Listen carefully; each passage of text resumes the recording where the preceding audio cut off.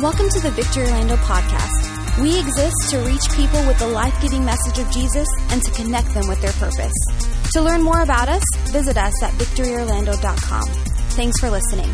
We pray that you are encouraged and inspired by today's message. You might have missed last week, but you haven't missed out. I encourage you just to get on our podcast this week and get a refresher or listen to it for the first time. You can watch the videos of the services on our website. So I encourage you, get on there this week. Listen to week number 1. Last week we talked about the vow of priority. In this series, The Vow, where each week we're making a vow to improve our marriages, to have the kind of godly marriage that God intends us to have. So we're going to make a vow each week that we're going to put into practice in our marriage and in our relationships so that we can see some changes and so God can begin to work in us so that we can have not only a great marriage now, but we can begin to teach our children and show them so that it will affect not only them, but their children and for generations to come. So what we're going to invest in now is not just for the here now. We're going to affect generations to come. So we're going to invest directly into the lives of marriages. So for those of you that are here, you're married already, man, I'm excited to share this word with you this morning. We're going to invest directly into the life of marriage because the reality is that man, so many marriages out there are struggling, are messed up, are on the brink, or just not close, not tight, not sinking the way that God wants us to sink. And I believe that God wants us to have marriages that are a light and an example to the world. The world is messed up and has a messed up picture of what marriage should be. And we're going to talk about how God pictures marriage to be. And then we're going to put those into practice in our lives. And if you're here and you're not married today, you're thinking, man, I can check out. This isn't for me. This is for the married people. That's not right. That's wrong. So if you're single in this place today, I'm going to also speak directly into you because I want to invest into your life because one day you are going to be married. And I want you to have the tools, the principles, the things that you need at the very start so that your marriage goes the right direction from the start. So that you don't end up going your own way and then years you get down the road and say, man, I wish I would have known that back then. So we're going to invest directly into the lives of those who will one day be married and those who are already married. Amen? Well, let me pray for you before we get into the word today. Lord, I thank you for your presence. God, we just welcome you in this place. Holy Spirit, I pray that you would have your way in this place this morning, that it wouldn't be my words that are spoken, Lord, but it would be your words, God. I pray, Lord God, that you would speak to hearts and you would speak to minds in this place, that the lies of the enemy would be silenced and cut off in Jesus' name. That we are people of your Spirit, Lord, that we'll be led by your Spirit. We won't be led by our feelings. We won't be led by our own desires, Lord, but we will be led by your Spirit. So I thank you just for your freedom in this place this morning. And Lord, that our hearts will be good ground, that your word would go deep down inside of us and produce fruit. And everybody said? Amen. Well, I am excited about this series, The Vow, about marriage and relationships. And we did last week talk about the vow of priority. How God is always our one and our spouse is always our two. That's right. God is our one and our spouse is our two. So the vow of priority. Well, this week we're going to talk about the vow of pursuit. So it's going to be fun. It's going to be exciting. So I want to get right into it. And how many of you have ever made a fool of yourself for love? Come on. There's more of you out there that have done some crazy things in the name of love. I know it. I can tell by looking at you. Some of you right now got those Google eyes looking at, you've done some crazy things for love. I know I've done some crazy things for love when I was dating my wife, Heather. Come on, my wife, Heather. I love her. She's serving in Victory Kids this morning, taking care of your kids. So some of you right now, God is moving on your heart to start serving in Victory Kids. And there's a place for you to help serve the next generation. It's not just something I say. I believe with all my heart the next generation is rising, and they're a group of leaders that are going to lead a revolution. So if you want to be involved in investing in the next generation, that's one of the greatest things you can do. But anyway, I made a fool of myself on many occasions to impress this woman because I wanted to have her in my life. Praise the Lord. And it worked out pretty good for me. But I'm thankful for her. She's the best woman that I know. As we start today and as we go through this series, there's a scripture that is really the foundational scripture for this message series. And I want to read it today because it kind of gives us a context, a base for what we're going to talk about. It's from Proverbs chapter 24, verses 3 and 4. It says, "By wisdom a house is built, And through understanding, it is established. That just means that it's by the wisdom of God that our house, our home, our marriages are built.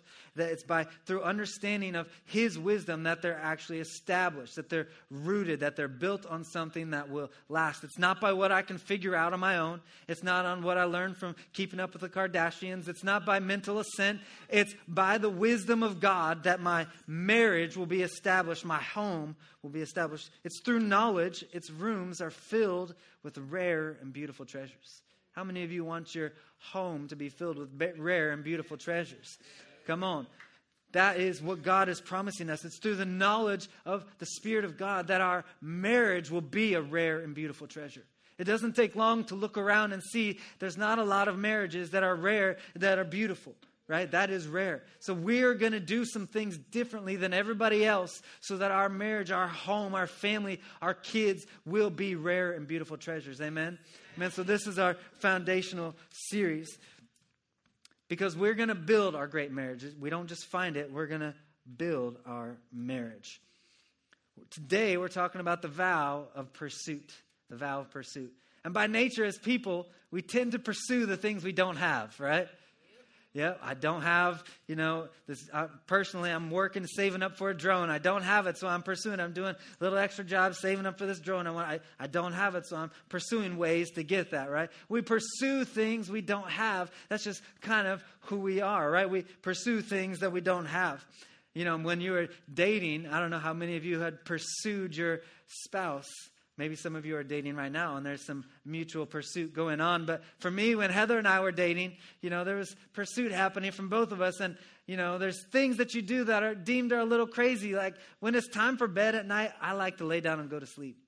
And when I lay my head on that pillow, man, I'm out like that. That's just how it is. And I'm thankful for it. But when we were dating, Heather and I would be on the phone talking at night, and some of you are like, you talk on a phone? You don't just talk with your thumbs. This was back when you had to actually talk into the phone. And so I'm laying there in bed talking to her, trying to stay awake. No, you hang up. No, you hang up. No, I don't want to hang up. You hang up first. Come on, y'all are laughing because you did it too. Maybe you, when you were dating, you spent all your money on some concert or, some big day going to Disney. You spent way more than you should have to impress, your special googly-eyed someone's, because you wanted them to know that you were rolling in it. When in fact, you're like, I can't pay for anything else this month, but it didn't matter, right? Maybe you were driving back all the way, driving home all night long, not sleeping, just so you can say goodbye to your lovey-dovey before she went to work that morning. You pull up and brought her some donuts or something. Drove all night. I don't know what it is, but we've all done crazy things in pursuit of that special someone or two, right? We tend to pursue the things we don't have. But what happens in marriage then? When we pursue each other so heavily in dating, and then people get married and they go through life and pursuit kind of dies away because now we have each other. I don't have to pursue as hard because I already have you. And then one day you wake up and you're looking at this person, you're like, where did the romance go? Where's the intimacy? Where's just the communication? Because we stopped pursuing each other, right? It's so important. Think about this for a minute. Is there an area of your life that you can be lazy in and see improvement? Nope. Can you be lazy in your working out, in your fitness, and get muscles like Pastor Justin? No, you cannot. See, it just doesn't. Can you be lazy in your business and see your business grow, or in the area of your finances? Can you be lazy and get out of debt? No. Can you be lazy in your lawn and have that award-winning green grass that everybody... No, you can't. If your grass isn't green and you're looking at your neighbor and his grass is greener, you need to water your lawn. You need to get on your hands and knees and pull some weeds out. You need to fire up the lawnmower, mow the lawn, put some fertilizer down and water that baby. Come on. The grass isn't greener over there. The grass is right there. But that's what so many people get mixed up in. Well, looks like what I have isn't good anymore, so let me find something that's better. And then they go to that better thing and wonder why they have the same problems. Well, this doesn't look good anymore either. That's right, because you're not investing into anything. You're just expecting if I just change my surroundings, my situation will get better. Well, that's not true. We've got to change us because we're pursuing things that we don't have. We've lost the pursuit of each other, and things just tend to get going the wrong way. So today, this is going to be our vow.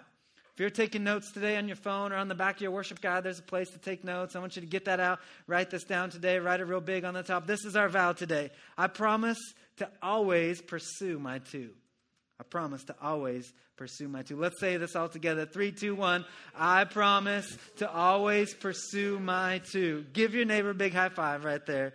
I promise to always pursue my two. In Genesis chapter 2, we see Adam. God created Adam.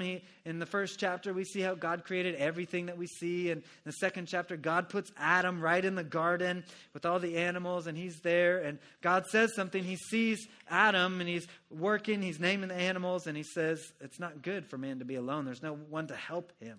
It's not good. So Scripture says that God put Adam into a deep sleep. Adam sleeping. I like to think that Adam laid down like I do and puts his head on the pillow and fell asleep. He's in this deep sleep, and God comes and pulls out his rib and forms the woman. That's why men like to eat barbecue ribs, right?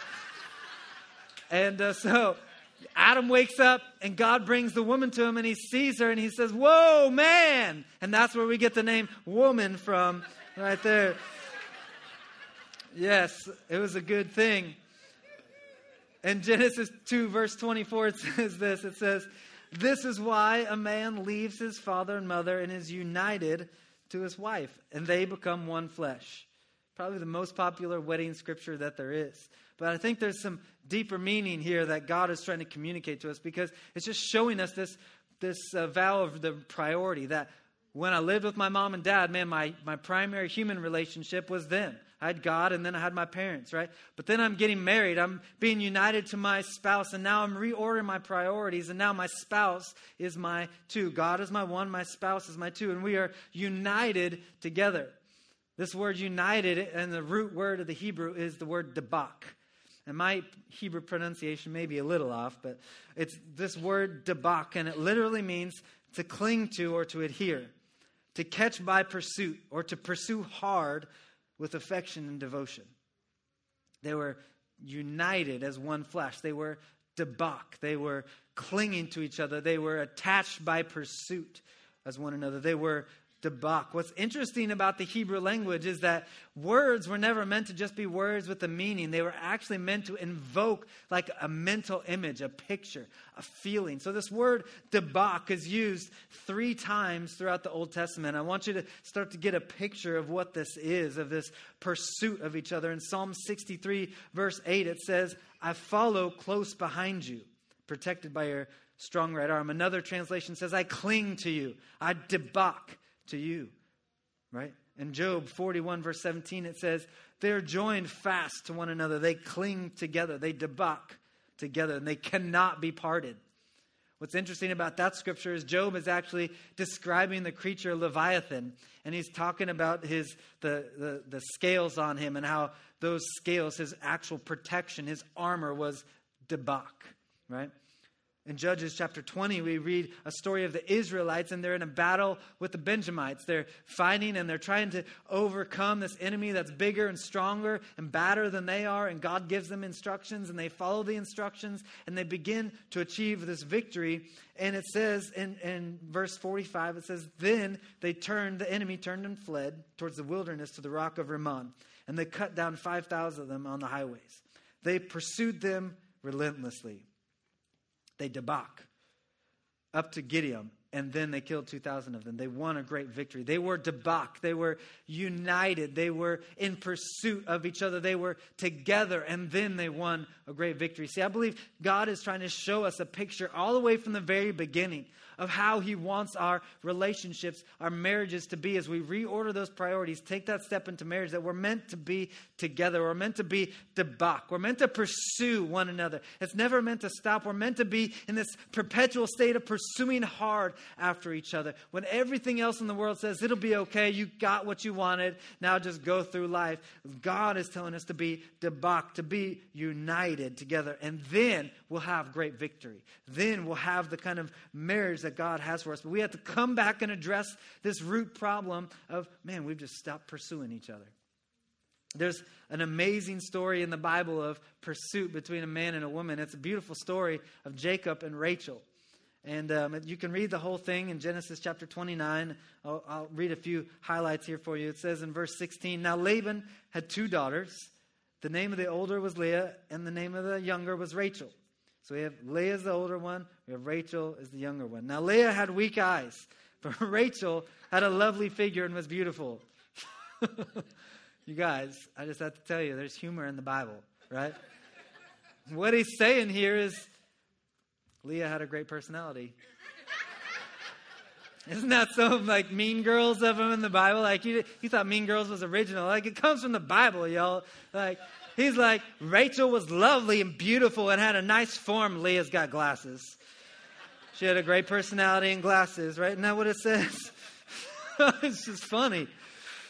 So Jacob loved Rachel, the younger sister, and he came to the father and he said, I want to marry your young, beautiful daughter. Whatever it takes, I will do it. Just tell me.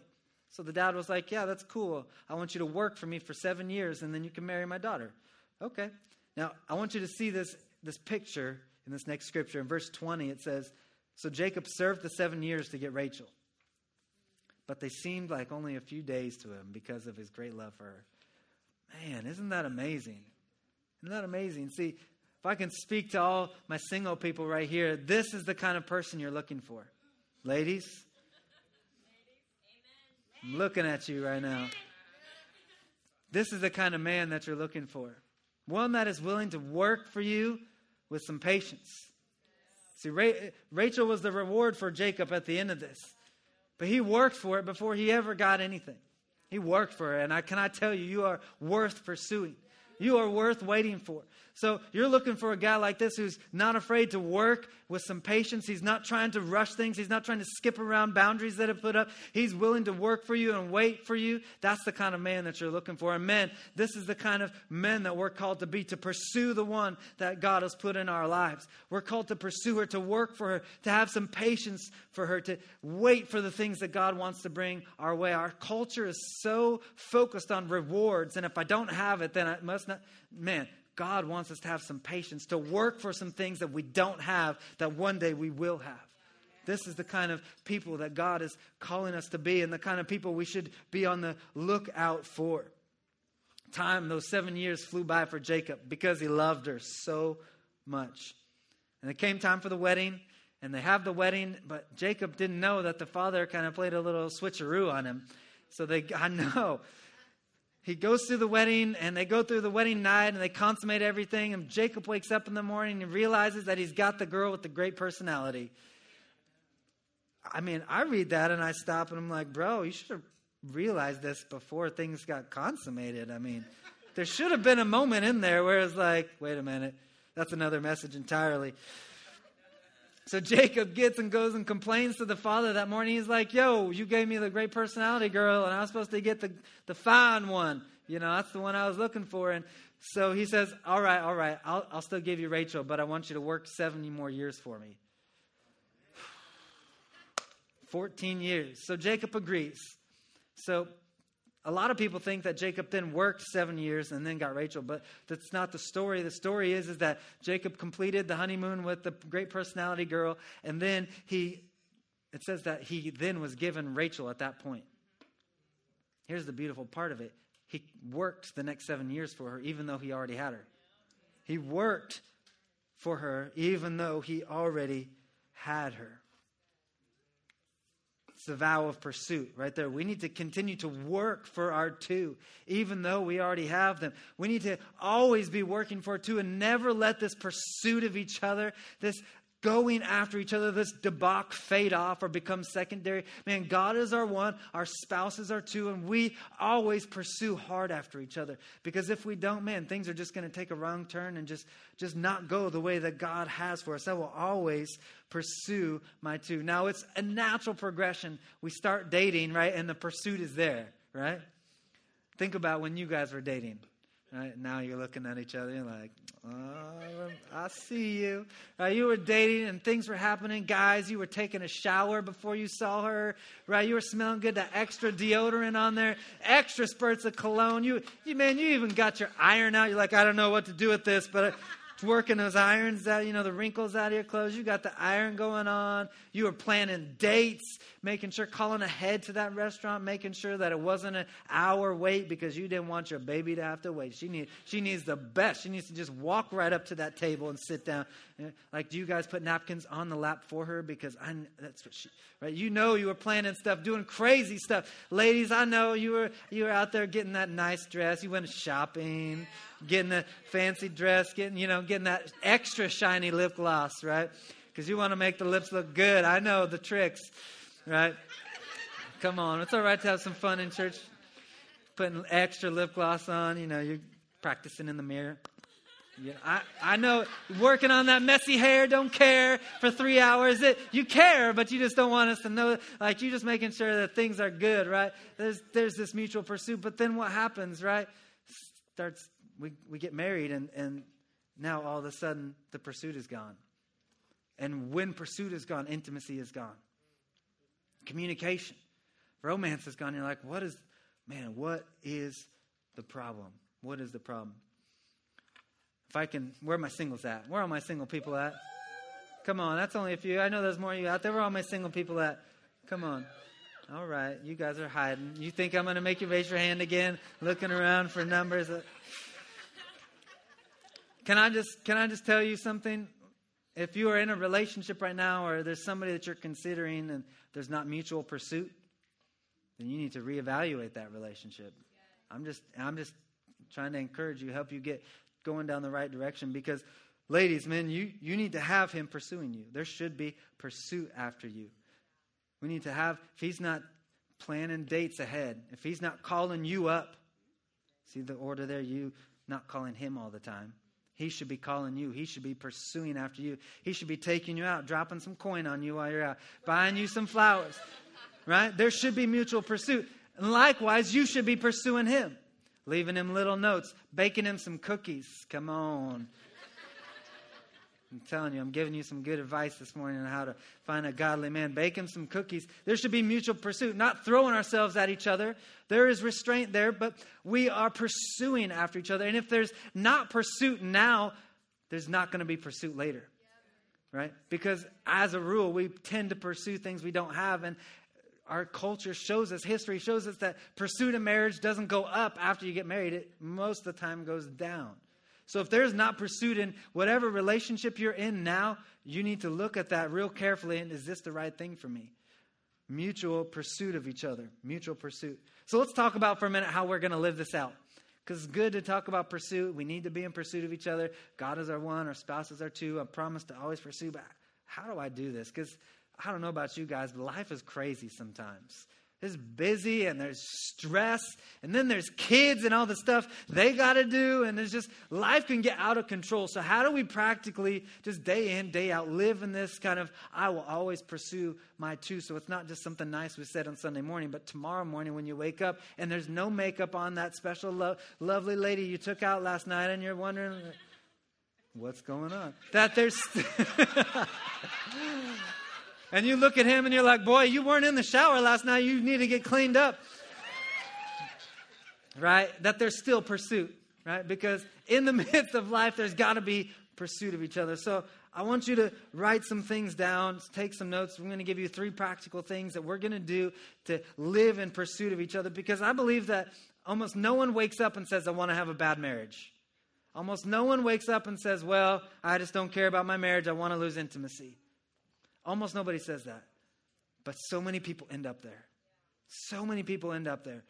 We're going to put some practical things in our life so that we don't end up there. Because, man, we have good intentions, right? We want our marriage to be intimate. We want to be closer together. We want to have more romance, more deep heart-to-heart talks. And yet our intentions are there, but so many times our actions are lacking. So we've got to close that gap between our good intentions and our actions so that we can actually begin to walk it out, right?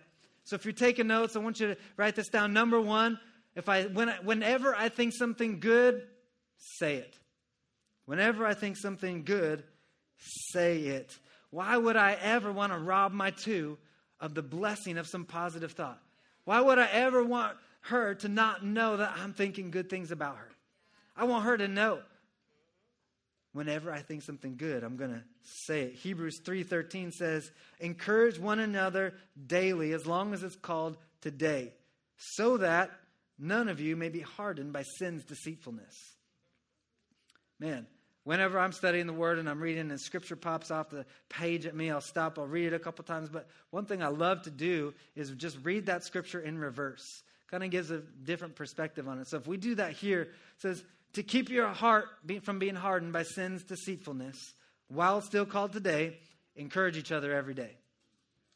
Man, if you don't want the deceitfulness, the trickery, the just kind of slyness of sin to be in your marriage, encourage each other every day.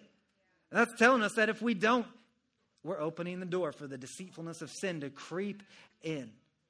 Deceitfulness, it's out there to trick us, to make us think that something that is bad or good, it should really be in a better place. It's deceitful, it's tricking. Don't let the deceitfulness of sin in a place in your life. Man, we're going to encourage each other. When I think something good, I'm going to say it.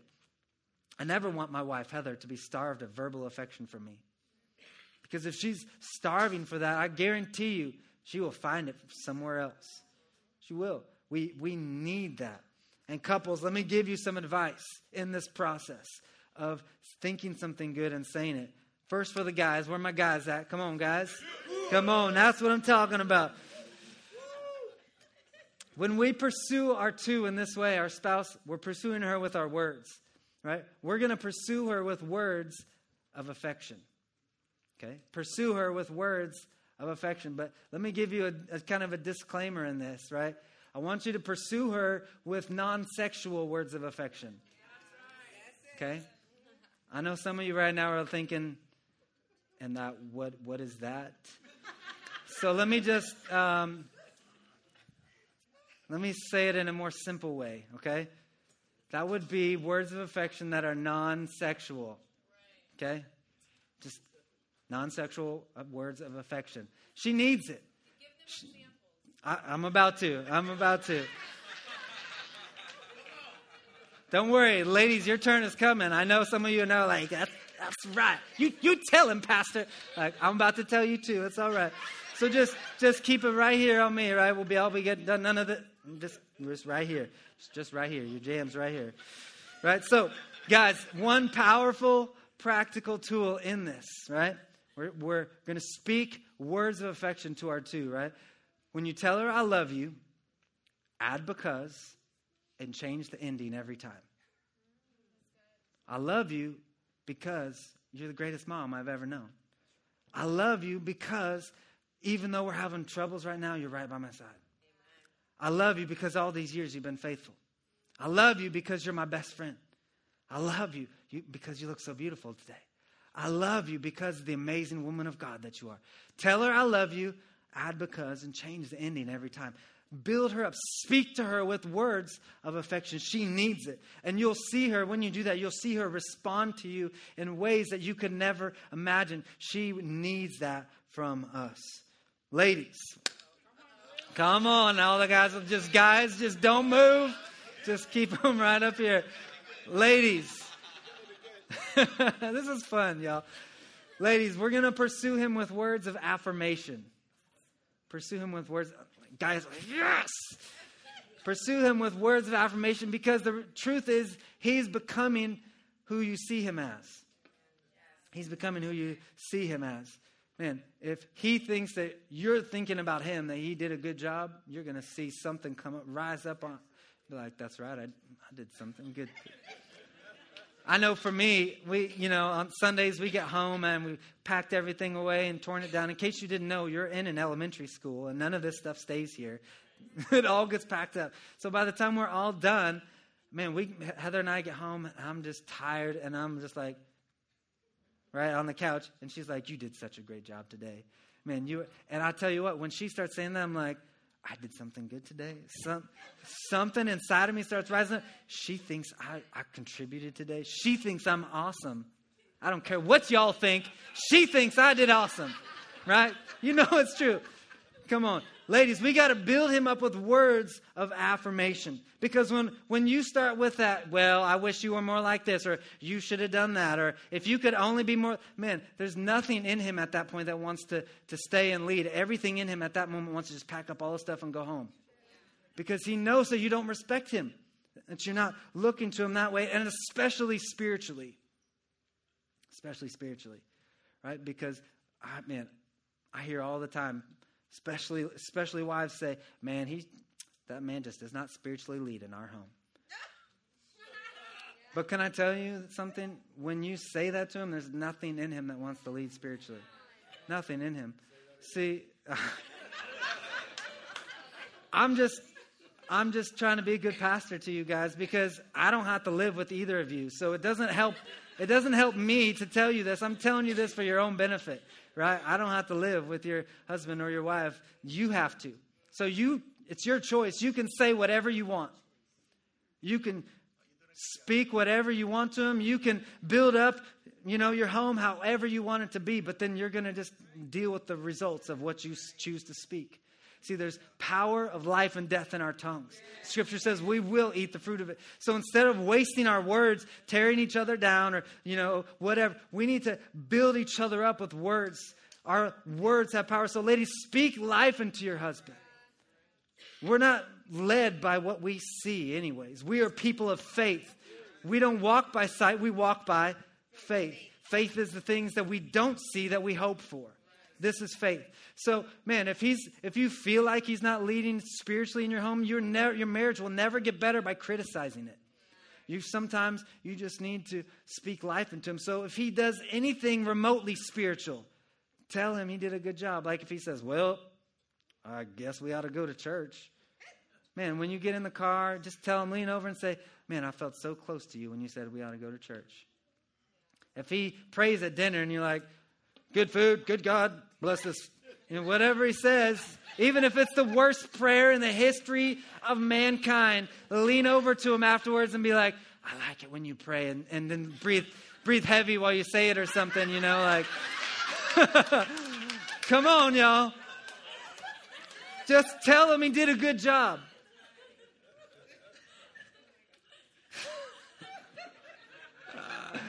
Oh, praise the Lord. Ephesians 4:29 says, don't let any unwholesome talk come out of your mouth, but only what is helpful for myself so that I feel right about what I said, and then I'll feel good after I said it. No one's going to check me on that? Y'all, come on now. That's not what it says, just for the record. It says this, don't let any unwholesome talk come out of your mouth, but only what is helpful for building up others according to their needs, not my needs. Not when I think I'm right and I'm going to win this thing. No, I'm building her up according to her needs, that it may benefit those who listen. See, we can do whatever we want. We can go any direction we want, but don't we want our marriage to go a different direction? So we're going to have to do some different things. Right? Whenever I think something good, I'm going to say it. Right? I'm going to say it. Number 2, if you're taking notes, anytime I think something special, do it. Anytime you think something special, do it. Anytime, every time, it's always the right time to do something special for your 2. James 4:17 says, if anyone knows the good they ought to do and doesn't do it, it is sin for them. Man, even if we loosely apply this principle to Scripture, it's so convicting, isn't it? And if I know something good to do and I don't do it, it's telling me it's sin for me, right? Anytime I think something good, I'm special, I'm going to do it. Right? Man, come home from work early with some takeout, some Chinese food, and just go, let's go to the park and try to eat food with 2 sticks, chopsticks. And just have a good time. Like, have a good time together. Do something together. You think something nice, do it, guys. Send her flowers. You're going to see a different lady when she comes home that day. And if you want to multiply those flower points, Send her flowers when there's other women around. Come on. The points are like exponential at that point. I know some of you might be thinking, well, Pastor, sending flowers are expensive. I'm on that debt snowball right now, and I can't be doing that. Listen, you got $15. You can go to Publix, buy a bouquet of flowers. Yes, I checked the price. It's $15. You can buy 12 dozen roses, $15. Go deliver it yourself. The points are the same. It works the same. Think something special, do it. It doesn't have to be expensive. Just be creative. Man, ladies, get your husband's car and fill it up with gas. He's going to get in there in the morning and be like, Jesus, there's gas. My wife is super good at this. She's always leaving me little notes under my pillow, or she'll put like little notes in my shirt pocket. I love you. She thinks I'm the best looking man there is. I love it. When you think something special, do it. Do it. Number 3, when you want something different, be it. When you want something different, be it. Now, before all these thoughts start racing your head and you're like, if Pastor Chris said you're supposed to be like this, you should be a better husband than you are. Listen, don't go there, because the moment you try to take this message and apply it to the spouse, you miss the whole point. Right? If you want something better, you be it. Let God make you who you're supposed to be, because we can't change anybody. I can't change anybody. I can't change Heather. She can't change. I can only take care of right here. So you become the change you want to see. You want something better? Be it. You want something better, be it. I asked my wife a couple questions on this vow of pursuit. So let's check out the screens and see what she had to say about the vow of pursuit. So this question reminds me of dating more than marriage, as I'm sure a lot of you feel the same. When you're dating, you are really pursuing that other person. You're going after what you don't have. But I think it's important in marriage to do the same. To go after the marriage that you don't have, that greater marriage, the greater love, the greater intimacy. And so for us, we do it in a couple of different ways. I am a huge note writer. I love to leave notes for Chris, especially on trips, so that he's going through his bag, he finds one, whether he's brushing his teeth or finds it in his pocket. But it's just something fun that reminds him of how much I love him. Just encouraging notes to remind him of how much I value him, and that adds value naturally. And I think for him, when he says something to me, when my makeup's all crazy and I'm sweaty and red-faced, and he says something like, "You look beautiful," and I'm like, "What? No, I don't." But it adds value even if I don't feel it in the moment. And I think even eating meals together, that's a huge thing in our family. We've made it a priority that we're going to eat our meals together. We're going to eat dinner together every night. And sometimes when it's really busy and we're just standing around a counter, it just reminds us even more so that we value each other enough to stop what we're doing and to do things differently, to continue to bring that intimacy into our relationship. It's spending time together. Listening is a huge thing. I don't know about most women, but I'm a better talker than a listener sometimes. So stopping to really listen to what he's saying, what's weighing on his heart, and then encouraging him in what those things are. I think those are the ways that I try to add value.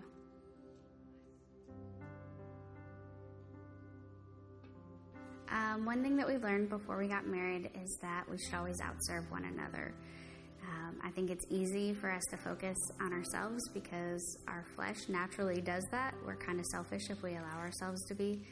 So in our day-to-day, even in the moments of like, who's going to close the laundry door, who's going to do the laundry, who's going to pick up the trash, in those little things, and then in the huge things, how can I outserve you today? Can I bring you something? Can I show you that I love you in a new way? I think that's one way that you can add value, and I think that you always invest in what you love the most. So investing time, investing financially, just investing even in your actions is a great way to add value. Amen. God, it's good.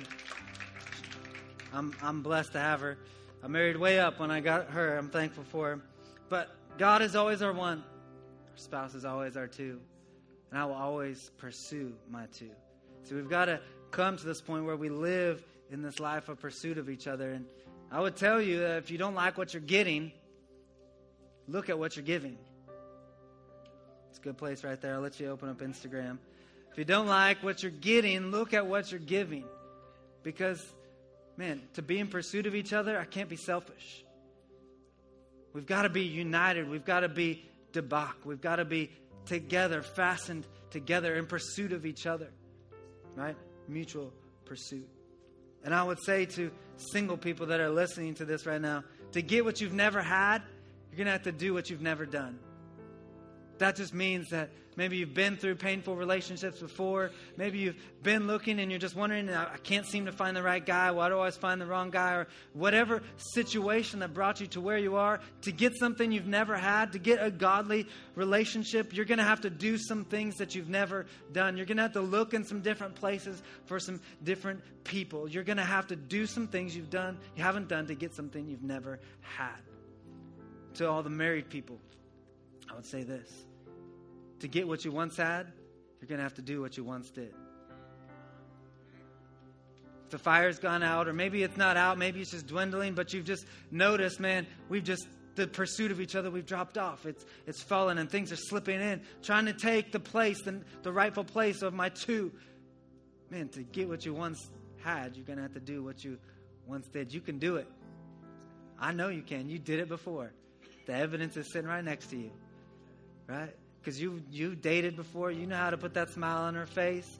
You just got to do it again. You need to get some things together. You need to schedule some date nights. You need to just start in pursuit of each other. You need to just start telling her those good things that you think about her. I already got those things in my head. Just get them out your mouth. Start saying them to her. Get back in pursuit of each other. Make your spouse your two. Because what will happen as you do that, hearts will begin to soften. You're like, no, Pastor, it's too far gone.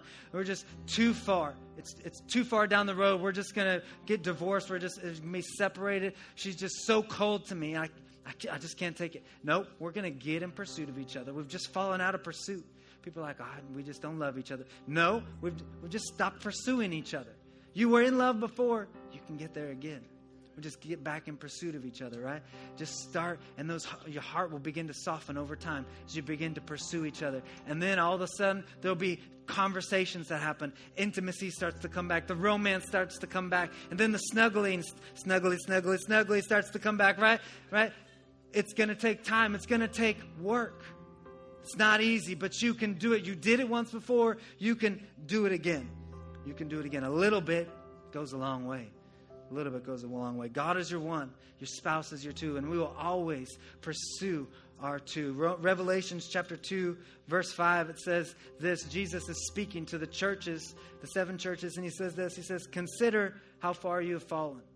Maybe that's you this morning. You're like, man, we used to be so in love, and now we've fallen so far. Maybe that's how you feel. This is the word of the Lord for you. He says, repent and do the things you did at first. If you don't repent, I'll come to you and remove your lampstand from its place. And sometimes we just got to do what we once did. Get back to our pursuit of each other. We did it when we were dating. It was so natural. We just got to get back to that. Because if we don't, Jesus says we're going to lose it anyways. We just need to get back to this place of pursuit, prioritizing God as our one, our spouse as our two, and living in pursuit of each other. And we can begin to have the kind of marriage that God wants us to have. Can we just all across this room, just right now, just bow our heads and close our eyes, just right where you are? Just want to take a minute, and maybe if you're here with that special someone this morning, maybe even just grab their hand in this moment. Just as a sign of we are going to be debak. We're going to be united. We're going to pursue each other. And maybe you feel like that this morning, that, man, things are just cold right now. Maybe you're that one that you feel like your marriage, your relationship has fallen too far. But I'm here to tell you that God is here to breathe life into your relationship. He doesn't want you to go down this path that you're on that leads to separation and divorce and heartbreak. God wants you to be united together. He wants you to be moving together, setting up a godly marriage to show your children what a godly marriage is like, to show your friends and your family what a godly marriage is like. Maybe you're here and you're like, every marriage in my family has ended in divorce and I just don't know what to do. Maybe whatever the marriage situation is that's so impossible that you're facing right now, I believe that the God of creation, the one who joined you together, is here in this room to reunite, to reignite things in you again. And all it takes is us making that simple choice to say, I'll always pursue my two. So if that's you, you're in this place this morning, you're saying, that's me. We need that mutual pursuit of each other in our relationships. And I'm asking for God's help in my marriage and my relationship this morning. If that's you just all across this room this morning, would you lift your hands right where you are? I want to pray with you. Yes, yes, yes. Hands all over. All right. Yes, yes. Right here, right here. Thank you. Thank you. All right. All right. You can put those hands down. Lord, I thank you for every person that's here, Lord God, for those that aren't married yet, that one day will be married, Lord God. And those that are married today, Lord, we're deciding right now in this very moment that we will always pursue our two, Lord God, that you will be our one, our top priority, and our spouse will always be our two, and we will pursue them, Lord God. So I thank you for just bringing that spirit of repentance where we've fallen off, where we haven't been pursuing. God, we repent. We ask for your forgiveness, Lord God, and we decide in this moment that we will pursue our two. So God, I pray for courage in every heart. I pray just for softening every heart where it's been cold, that there will be heat coming back, Lord God, that you're softening hearts even right now by your Holy Spirit, Lord God, where there's been separation, that there will be unity, Lord God. And Lord, I thank you for courage inside of every person to speak those good things that we think. Every time we think something good, we'll say it. Every time we think something special, Lord God, give us the courage, the ideas to do it, Lord God. Help us to change, to be the change we want to see, Lord God. I pray for courage inside of every person, that we will speak those words of affection. We will build each other up with our words, Lord God, that we will not be starved for affection, that we won't speak down and criticize, but we will build each other up, Lord God. We will build our marriage upon your word and on your principles. So I speak life into every relationship, that where there's been deadness, that there will be life in Jesus' name. Even right now, I sense that there is life coming into relationships, that even that kind of picture, that where there's been coldness, that the heat is coming back in Jesus' name. In Jesus' name. And maybe you're here in this moment and you're saying, Pastor, that sounds great, but maybe you've never even made that decision to make God your one. You've never even invited God to be part of your life. And this morning you're just saying, I need God in my life. Because without God, man, we are nothing. We can try to do good things. We can try to be a good person, but without God, we can do nothing. So I just want to invite you in this moment. Just invite God into your life to say, God, you can be my one. I will make you the Lord of my life. I will make you my one, and everything else will come after that. And if that's you this morning, maybe you've never done that. Maybe you've made that decision in the past, but you're just far from God this morning. You feel like He's a million miles away. God is one step away this morning. So if you're here and you've never made that decision, but this morning you're saying, I want to make that decision. I want God to be my one. Just right where you are. I'm not going to call you forward or embarrass you. Just right where you are between you and God. Would you just lift your hand? I just want to pray with those this morning. All right, right here. Right here. Thank you. Right there. Thank you. All right. All right. You can put those hands down. Church, let's all pray together as one body out loud with all those that are raising their hands. Say, Dear Jesus,